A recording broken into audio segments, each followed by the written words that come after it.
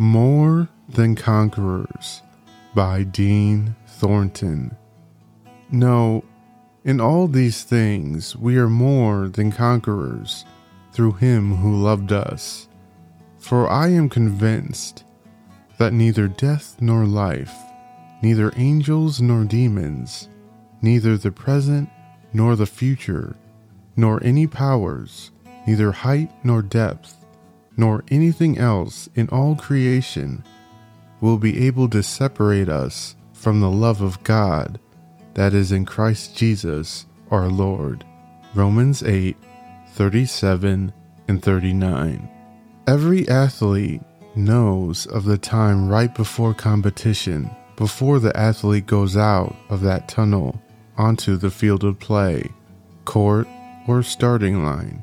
A moment one can be alone in their thoughts. They can hear the roaring of the crowd, your heart beating a mile a minute.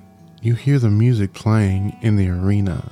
You take that moment to gather yourself, pump yourself up, or, for the nervous ones, even throw up. You can still have that same intense moment of time even during everyday life, before a board meeting, before a court trial, date, or job interview. The only real difference is that, unless you are military, you may not have to count on your physical abilities to get you through.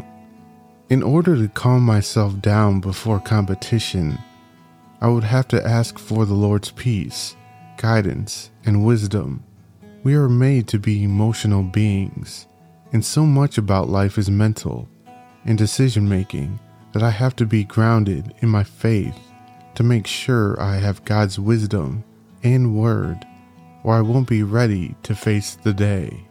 A quote from one of Pastor Charles Spurgeon's sermons says, "Look attentively at the champion. It needs no stretch of imagination to conceive this place to be a Roman amphitheater. There in the midst of the arena stands the hero. The great doors of the lion's dens are lifted up by machinery, and as soon as the lairs are open, rushing forth with fury come bears and lions, and wild beasts of all kinds that have been starved into ferocity, with which the champion is to contend." Such was the Christian in Paul's day, such is he now. The world is the theater of conflict. Angels and devils look on. A great cloud of witnesses view the fight, and monsters are let loose against him, with whom he must contend triumphantly. In today's verse, the writer talks about the Christian being more than a conqueror because of our faith in Christ.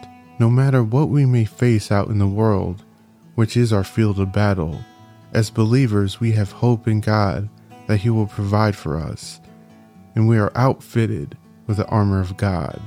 If you like this episode, please go ahead and hit the like or share button, and feel free to follow For My King, His Kingdom on Apple Podcasts and Audible.